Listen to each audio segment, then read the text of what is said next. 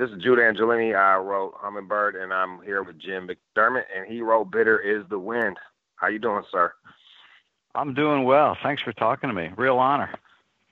Yeah, well, I ditto. I feel the same. I feel the same way. Exactly. It's kind of cool. I feel like your book and my book intersect in that we kind of talk about the working class experience. Is that something you're familiar with? Did you come from that, or?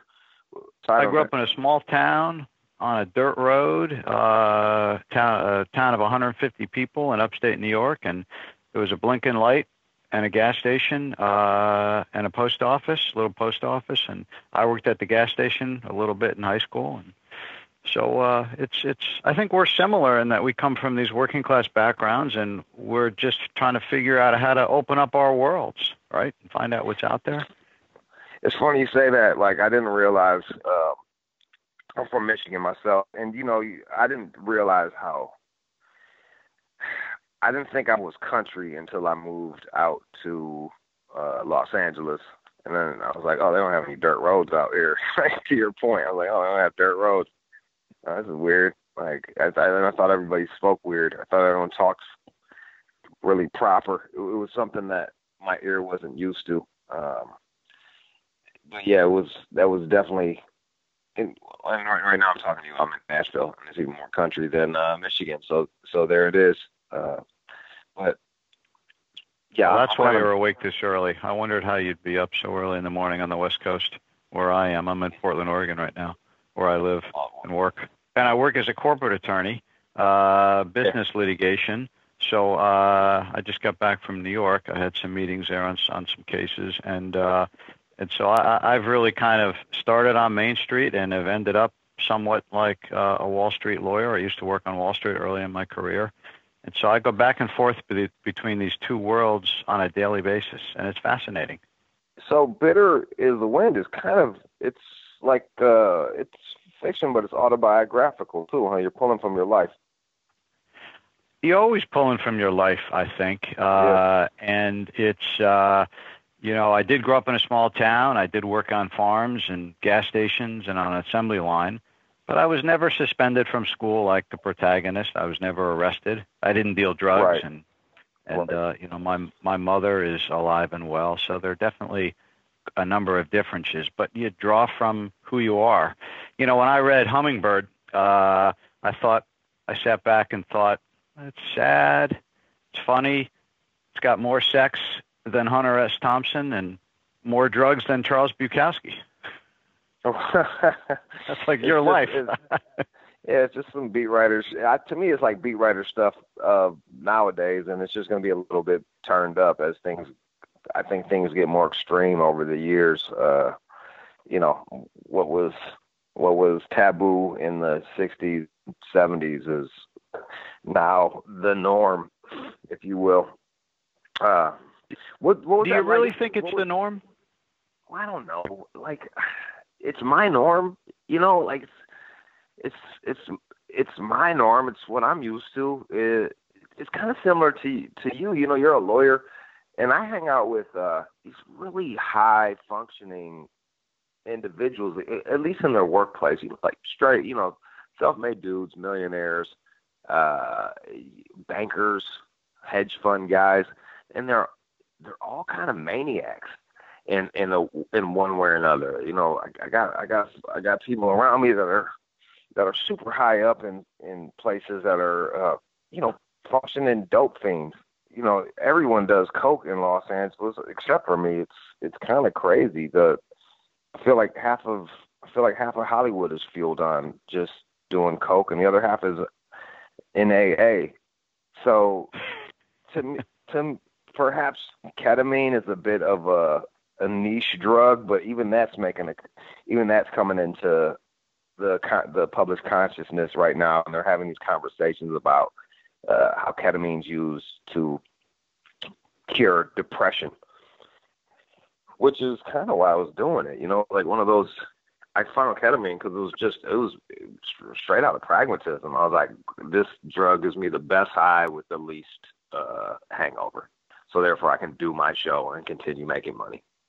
Right, because you want to live, you want to be, you're clearly driven, and you want to be successful and known and have an impact and try to shape culture. But Yeah. which is how I feel about myself. But I don't do any drugs. My friend just was like, we were having a burger at some little dive bar here in Nashville, and she was like, why don't you just stop doing drugs? And I was like, I was just like, I don't want to. I don't know what else to do. I don't want to. Like, this is kind of what I like. And it's probably one of those deals where, like, you quit doing drugs, you'll meet something cool, and then you move forward in life. Sometimes you got to let go to get something. And I don't know if I'm ready to do that yet. You said you worked on farms, factories. How did that blue collar work ethic help you in going through law school and as an attorney? Well, it really made me want to use my mind, and I came from a family where I was the first kid to go to college, graduate college, and I'm the oldest of three boys.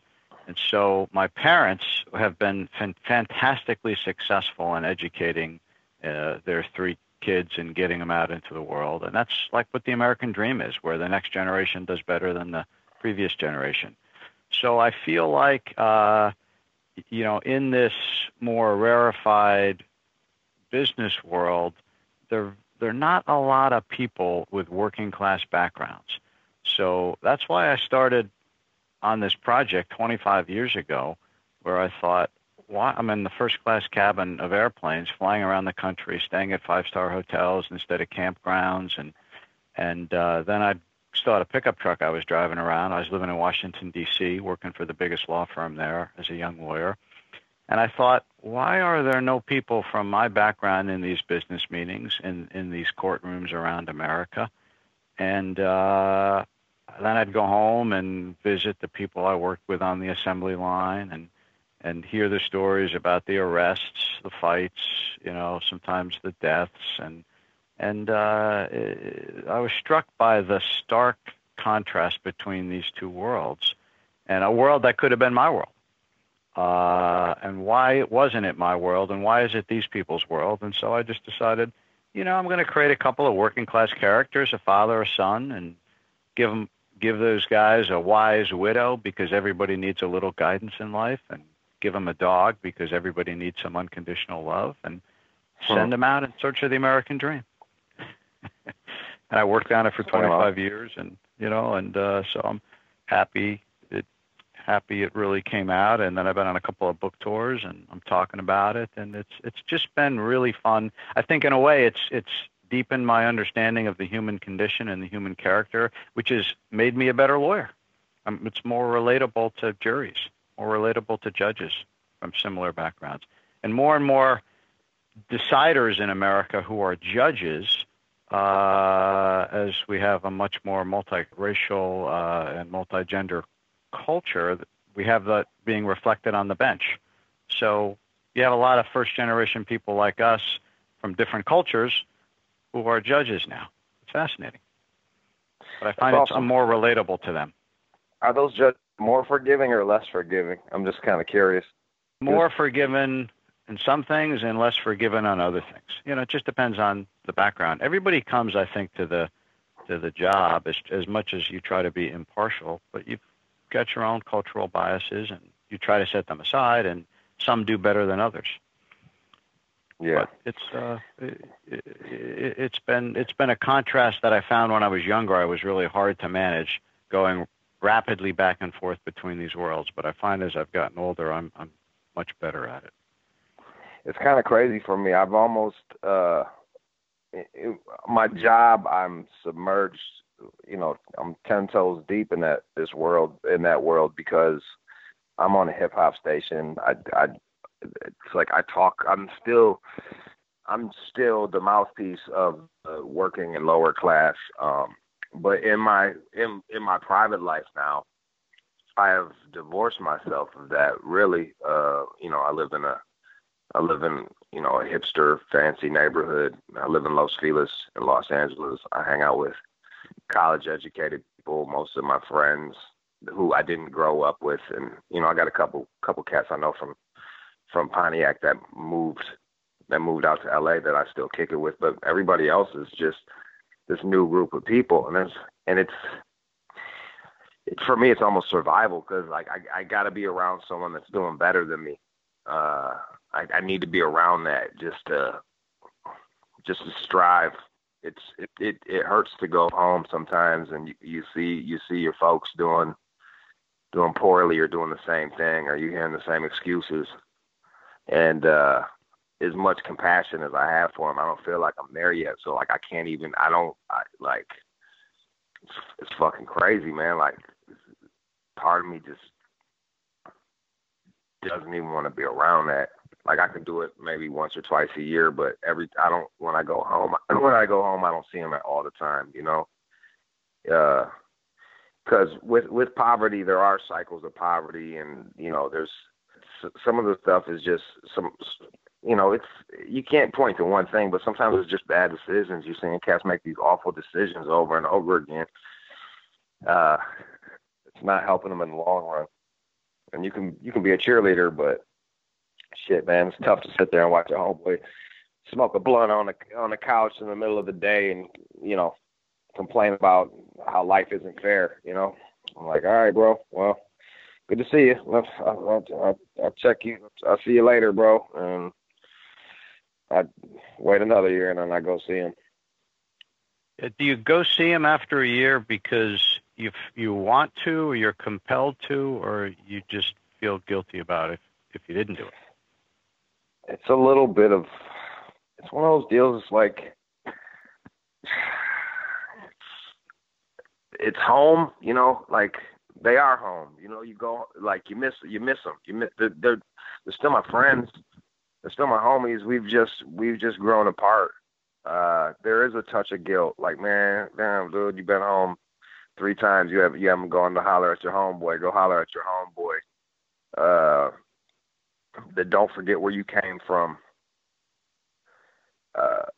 Don't forget where you came from. Go see these cats. But there's been times where it's, you know, it's frustrating, because you'll try to line up some stuff for them, and then they don't. You know, they don't go get the money, and you're like, what are we doing here? You know? Yeah, you're trying to help, and you just can't. But I feel almost empty if I don't go back to my hometown once a year or once every other year. I feel like, to me, it's like going to Las Vegas. You know, I go to Vegas, and I look forward to going. I want to go, but after 2 or 3 days, I'm ready to leave. But I've had a good time when I'm there. And I feel everybody's got a little bit of a love-hate relationship with their hometown. And, you know, I just feel, but I would feel empty if I didn't go back. I got to go back to, it's near Poughkeepsie, New York is probably the closest area, which is halfway between Albany and New York City on the Hudson River. And there's a Barnes & Noble there, and I went back this past summer and did a book event there, and it was great to see so many people from my hometown, and they came out, and, you know, a lot of these people had never read a novel in their life, and I don't know, they probably bought mine, but whether they've read it or they will read it, hard to know. But, you know, we're at the bar, we're closing the bar, and one of my buddies is getting in a fight because he's cut off, and I have to intervene and get him outside before the police get there, and you know, it's the same.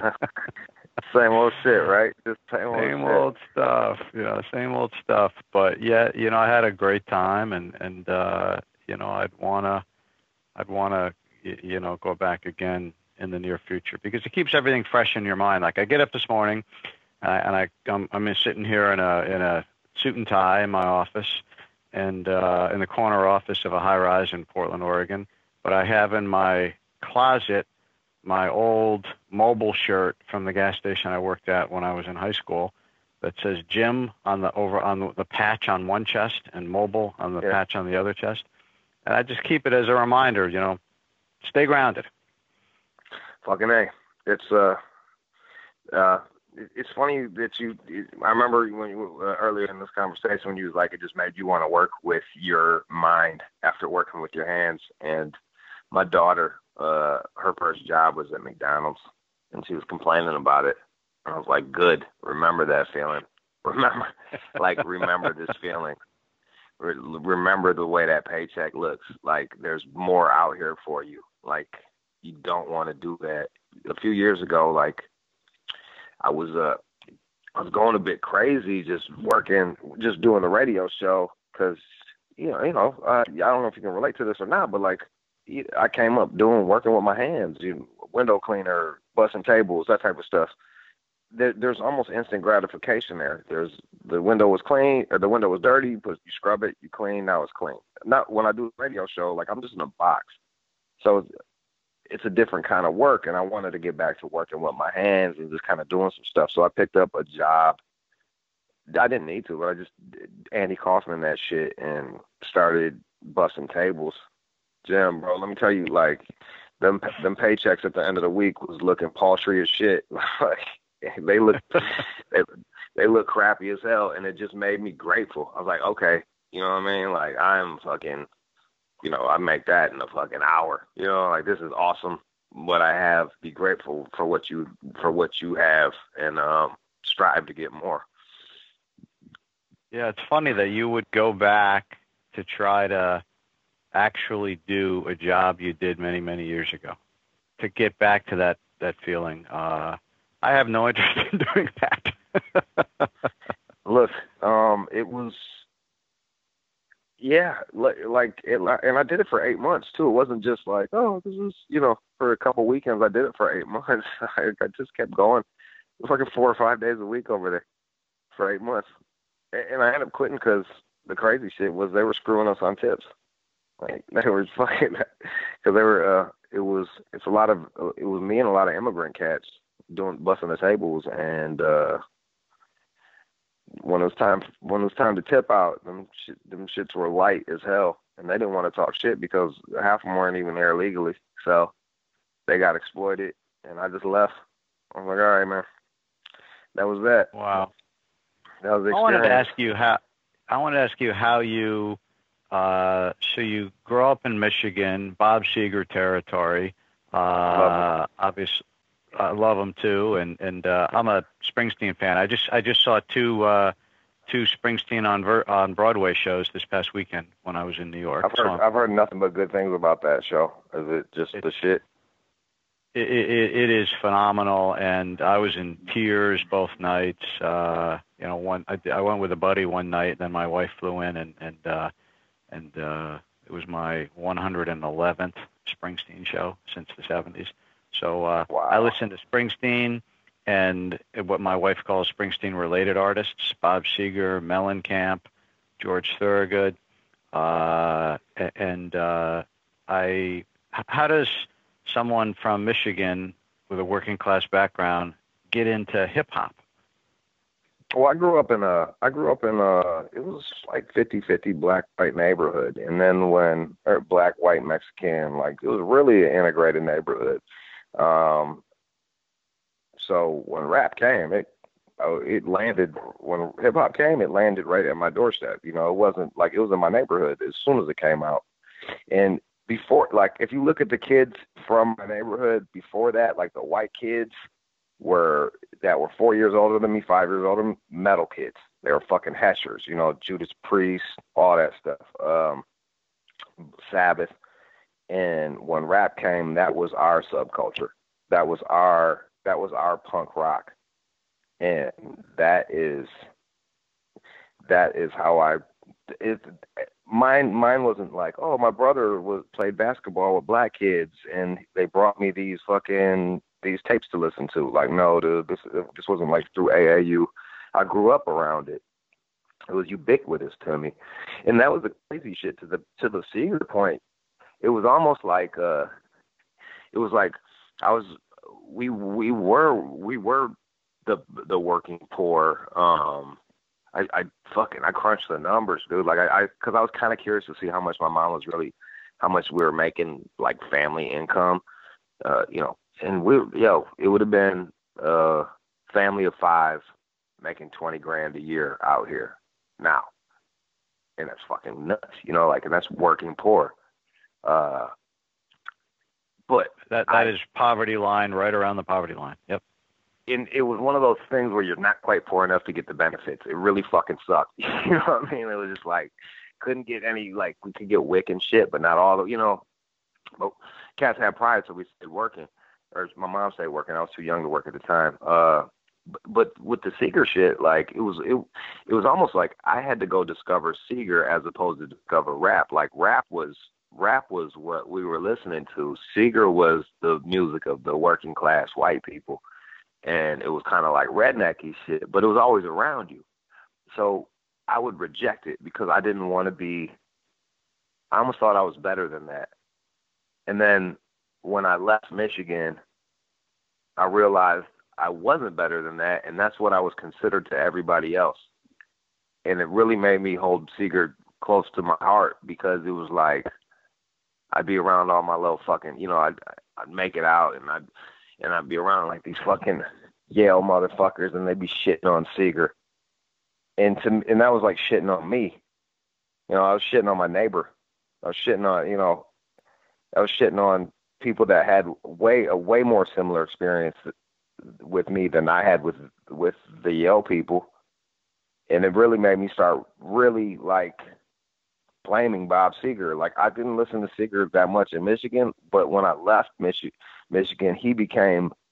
he was like a totem for me. He was a soundtrack for me. Hollywood Nights, you know, like, I'm in Hollywood. I'm a Midwest boy.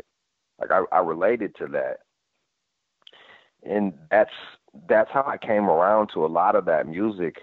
You know, in the 90s and in the 80s, you weren't allowed to listen to 4 different kinds of genres. It was like, you were defined by the music you listened to. And I was a hip hop kid. As I got older, I was able to break those chains and really listen to a broader variety of music. What and Springsteen is that's like the East Coast Seeger right there, huh? Yeah, I would say that's an interesting way to characterize him. I view him as, I guess, I view Bruce as sort of deeper, richer, and what is fascinating to me about Bruce is, as he's aged, he's 68 now, and I think Seeger is about the same age. And Bruce has just continued to write, I think, really relevant songs and music, and he's continued to evolve and grow and deepen as a singer and a songwriter, which is very, very rare in the music business because, you know, obviously a lot of these performers, I mean, by the time they're in their 30s, you know, they haven't really written any new music. You go to a Stones concert, you go to a Who concert, you go to a Seeger concert, really. And, you know, Bob is trying to write new music, but nothing is really, and at least to me, as good as, you know, Turn the Page, Night Moves, you know, Against the Wind, Like a Rock. I mean, he's got an amazing catalog when you go to one of his shows. He's supposed to be in Portland next week, but he just canceled the rest of his tour. He had a vertebrae issue, and he just had surgery. So hopefully the tour will continue, but people are saying it could be the last tour. That's kind of why I've been trying to go see everybody, man. Just like, these cats are getting old. And I think you're right about that. Springsteen continues to keep writing. I'm gonna keep it 1,000. Like, once people get past their prime, I stop listening for them. I don't think it's fair to that artist, but man, even if Bob Seger drops a new album, I probably wouldn't check it out. I know it sounds crazy, but it's beyond just the songs. It's the way they were recorded. It's the sound of the 70s that is appealing to me. It's a lot of times these artists are bigger than just them. They represent a whole movement to me. Your favorite Bruce song? Fucking is Downbound Train.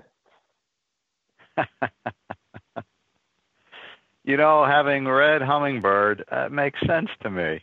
There's a symmetry between your memoir and some of the stories and Downbound Train, which is in a kind of a somewhat obscure Springsteen song from the Born in the USA album. But yeah, yeah, there's an acoustic version of that song that he recorded for Nebraska, the solo acoustic Dark album that came out.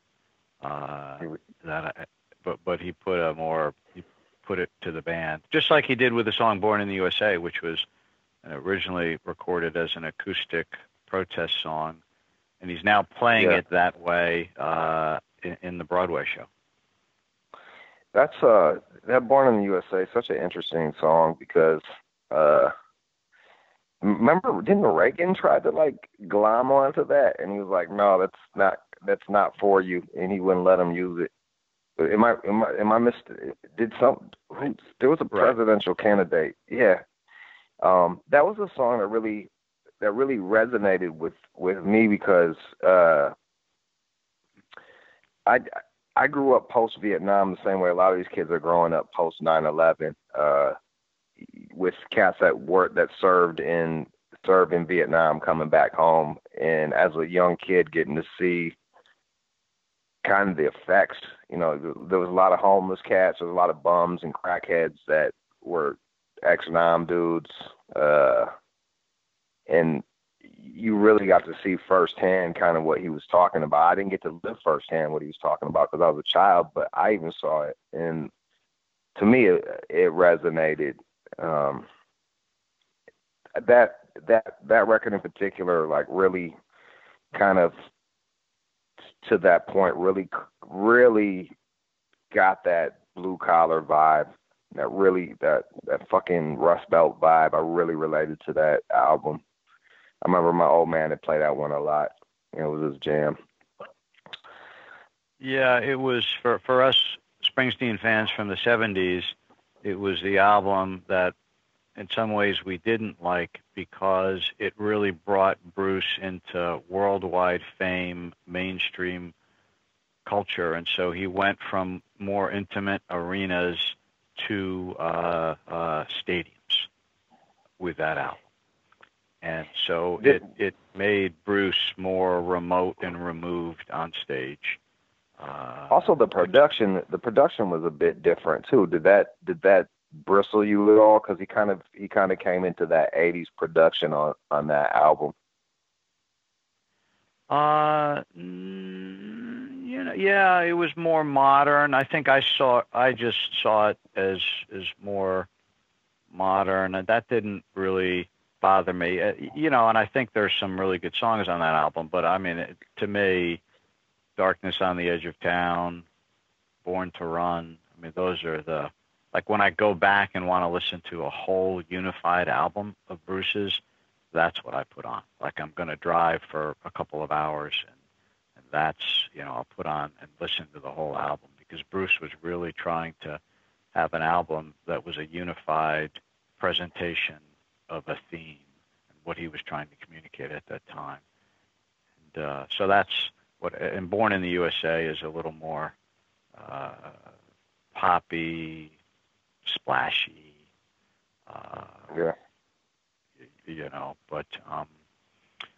but what did you think of Petty's death? It's right in your backwoods. Yeah, that was another.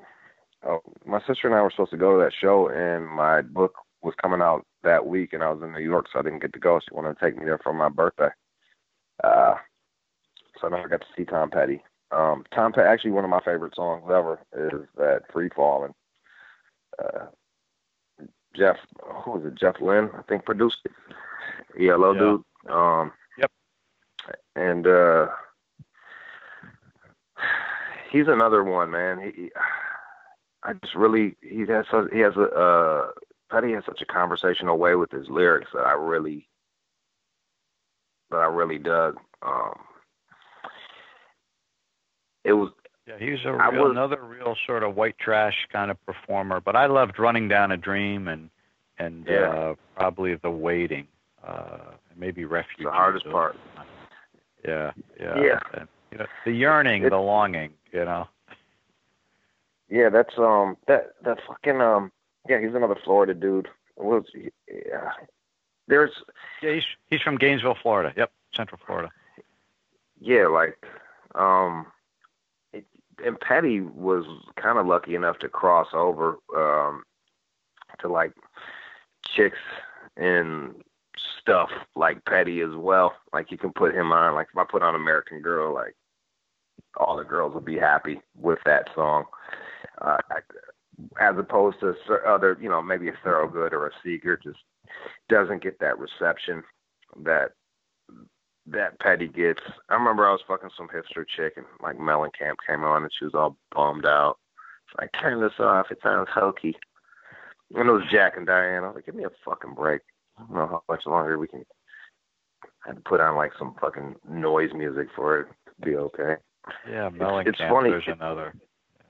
Yeah, it's funny like how certain like when I went to go see Bob Seger, and I went to go see Seger in Pine Knob, which is north of Detroit, and it was a redneck event. It was it's crazy how certain musicians really separate themselves by class. It was a very redneck event. It was a lot. You could tell a lot of these cats saved up. Like that was rent for a lot of people to come see him in concert. And that kind of made me think when you said Springsteen on Broadway. It's almost like this. It's like you've arrived, but then at the same time, like half the people that you started writing your songs for can't even afford to go see you, I imagine. Yeah, the face value of the best ticket is $850. Want to sit front and center in the orchestra, $850, and the cheapest ticket is $75. But there's only a few of the $75 tickets, and he does a lottery. Holds back 20 tickets, I think, every night. And this is a 960 seat, intimate. It's like your high school gym, basically, your old little high school gym in a small town. I mean, obviously, beautiful theater, incredibly decorated, and the sound system was first rate. But it's just really intimate. But you can't get in, and so you see all these famous people there at the show. Right? I mean, it's Howard Stern, Billy Joel. I mean, Keith Urban, Nicole Kidman was there on Saturday night, and Tom Brokaw. I mean, it's just all these. Those are the people. Isn't that ironic? Yeah, like isn't it's that ironic? Did it strike you as it? Because here you're a guy, you're a dirt road guy that worked at a fucking gas station. It's scrapped and was able to afford those tickets, and you're looking around and like, well, what's that like? Well, it was the first time I ever put on a sport jacket to go see a Bruce Springsteen event. I know that's right. There are people in jackets and ties, and I mean, because it's Broadway. At Broadway on a Saturday night, right? Yep. And that was, my wife said, yeah, you should wear a sport coat. Okay. And but there were very few people dressed like you would see dressed at a regular Springsteen concert. But it was very male-dominated in the audience, just like a Springsteen concert. Going to a Bruce Springsteen concert is almost like going to a hockey game in terms of the ratio of sort of middle-aged white men. And he never really crossed over racially, despite Clarence being in the band. I mean, it's a very, very white audience. And a very, very male audience. And it's really interesting. Whereas Petty doesn't have it, like you were saying. You go to a Tom Petty concert, there's a lot of women. And even a Bob Seger concert, there's way more women than at a Bruce Springsteen concert. You're right. I want to ask you about hip hop and just, so a guy like me who knows very little about it, where should I start? So who should I listen to? What do you want to listen as like to enjoy it, or do you want to listen as like to study it? I think some of the more accessible rap is early Tribe Called Quest, De La Soul, Dr. Dre. But I think important rap to listen to, like, I would kind of send you on a mid '90s regional gangster rap journey where it's like these are the cool. Here's the cool thing about rap, um, especially when you're pre-internet, you could really hear the voice of a region, more so than with rock and stuff like that, because they're actually rapping is like talking. You're talk rhyming, you know, you're rhyme talking or whatever the fuck it is. So like, that's what's kind of cool about hip hop in the '90s, and I'm saying in the '90s because they broke away from the back in the day. It was like that kind of a cookie cutter. Not I don't mean they were just early. It was early on, and they had that New York sound. Everyone had the New York sound. And then into the '90s, all these people started developing their own sounds and their own styles. And that's what's really interesting. Like, you can go around and listen to gangster rap and local rap from different regions and hear what the city is talking about, hear their slang, hear their accents, see the things that they value. And that's what I would do. I would take you on a tour. I'd tell you to go get 8Ball and MJG, UG, that's from Memphis, UGK from Texas, Ghetto Boys from Texas, Poison Clan from Miami,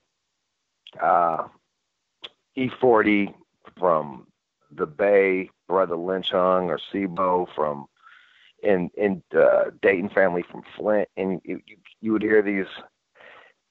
They're, it's extremely violent, but you get to hear. It's almost like a snapshot in time of what a region sounded like, and that's what you don't get in rap nowadays. Because of the internet, it has kind of homogenized everything. New Yorkers sound like they're from down south. Down south cats are using the fucking robot throat, the auto tune. Like, everybody sounds like everybody. They're just trying to monetize. It's less about rap, and it's just more about a product.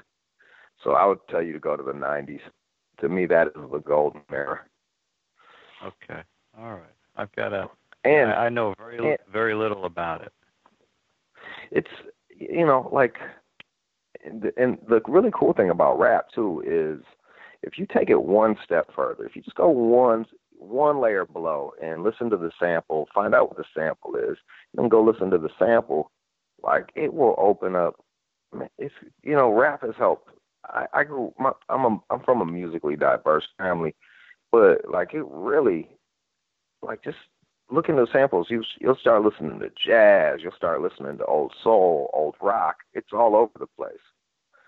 I mean, Ghetto Boys, they were sampling Pink Floyd, and Skynyrd. One of my favorite songs samples Sweet Home Alabama. It's fucking awesome. So yeah, I don't know if rap's gonna be for you. Like, it's almost like you train your ear for it. And if your ear's not trained, it's just gonna sound very aggressive. Well, I've heard snippets of it here and there, but it really, to me, it seems like it reflects the artist's background and the working class culture in a different way from some of the music I've grown up listening to, and so I'd like to broaden my horizon and try to, but it's such an overwhelming category of music to listen to. Yeah. So, and especially like the guys I just gave you, barely ever show up on lists, of the best of lists. You know what I mean? Right. The obvious one would be Tupac to go check out. And what's interesting about Pac is he was really, he was never really did gangster rap, and I'm throwing up the quotation marks, but he did rap for gangsters. Like, he did this really reflective, introspective music that, like, cats in the streets really identified with, and that was what was so interesting about Tupac.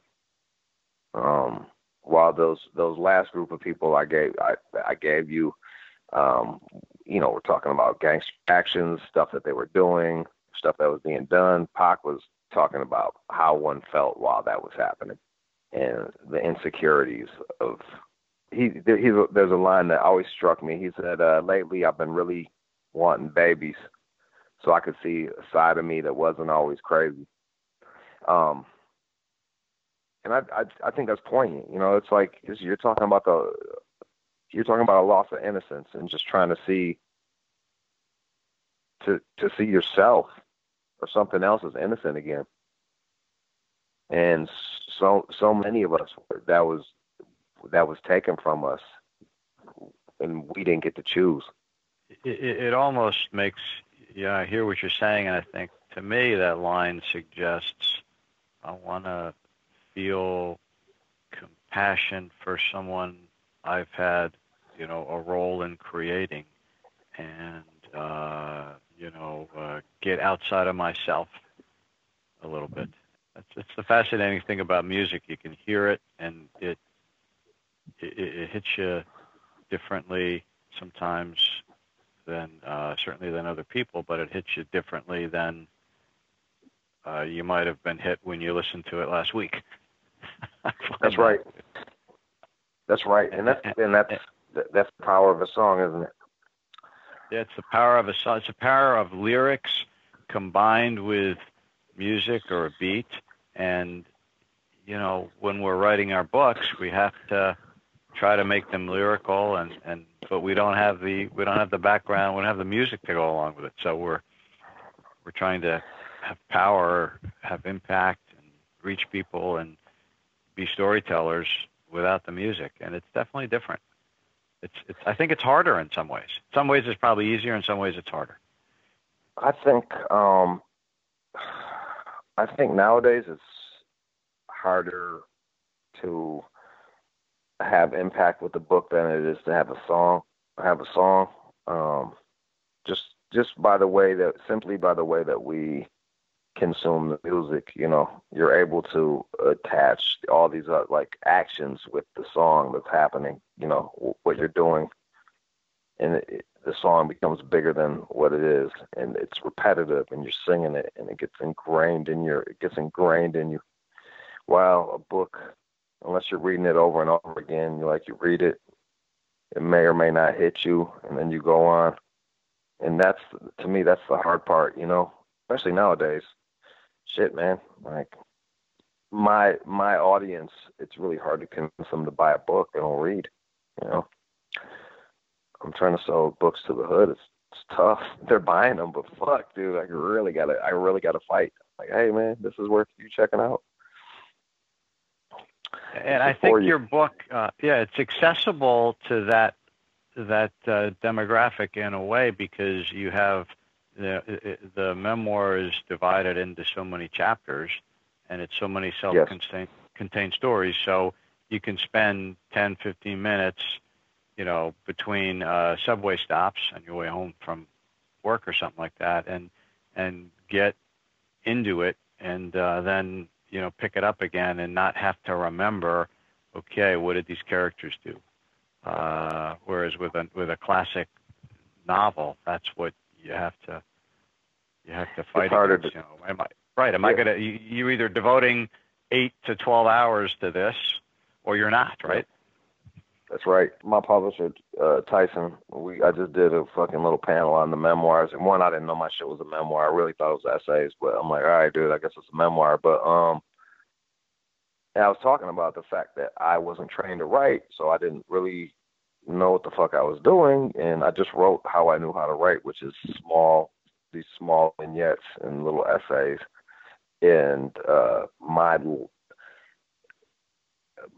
me not knowing what I was doing actually lent to the times where this is an ADD generation where it's like, what's next? And I was able to just kind of slide right in there. How has your book been being received? Are people hearing what you want them to hear? Do you think they get it? I think for the most part they do. So I tried to write in a style that would be accessible to people who've never read a novel. Like my father's first novel he ever read was mine, and his only novel.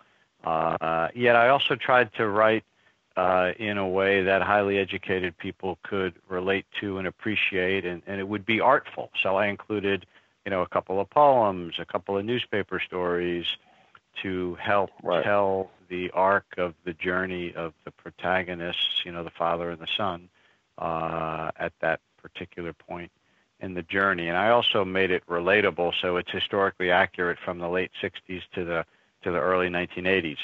So the father and son, for instance, are sitting around and listening to Richard Nixon's resignation speech in August of '74, when the country was really going through, in a way, maybe what we're going through now, which is a very tumultuous time. People don't know what's going to happen.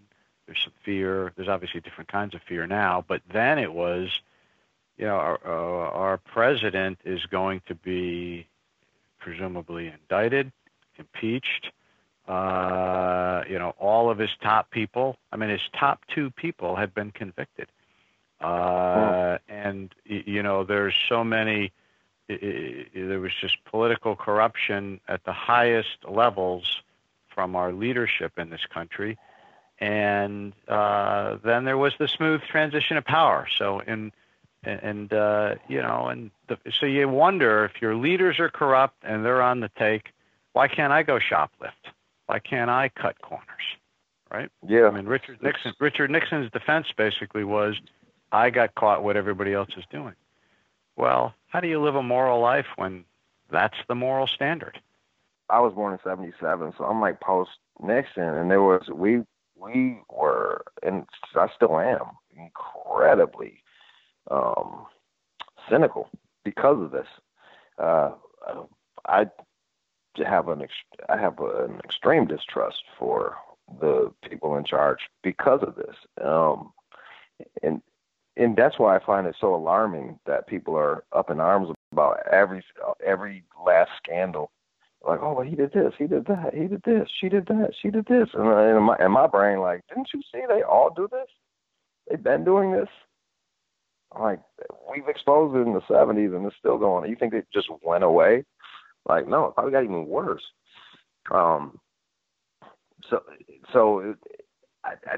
It's funny that even like stuff that happened before I was born, it affected. I feel like a damn near whole generation's view of looking at the government. Like, I was like, all right, that's what this is. My old man was like the anti-fucking.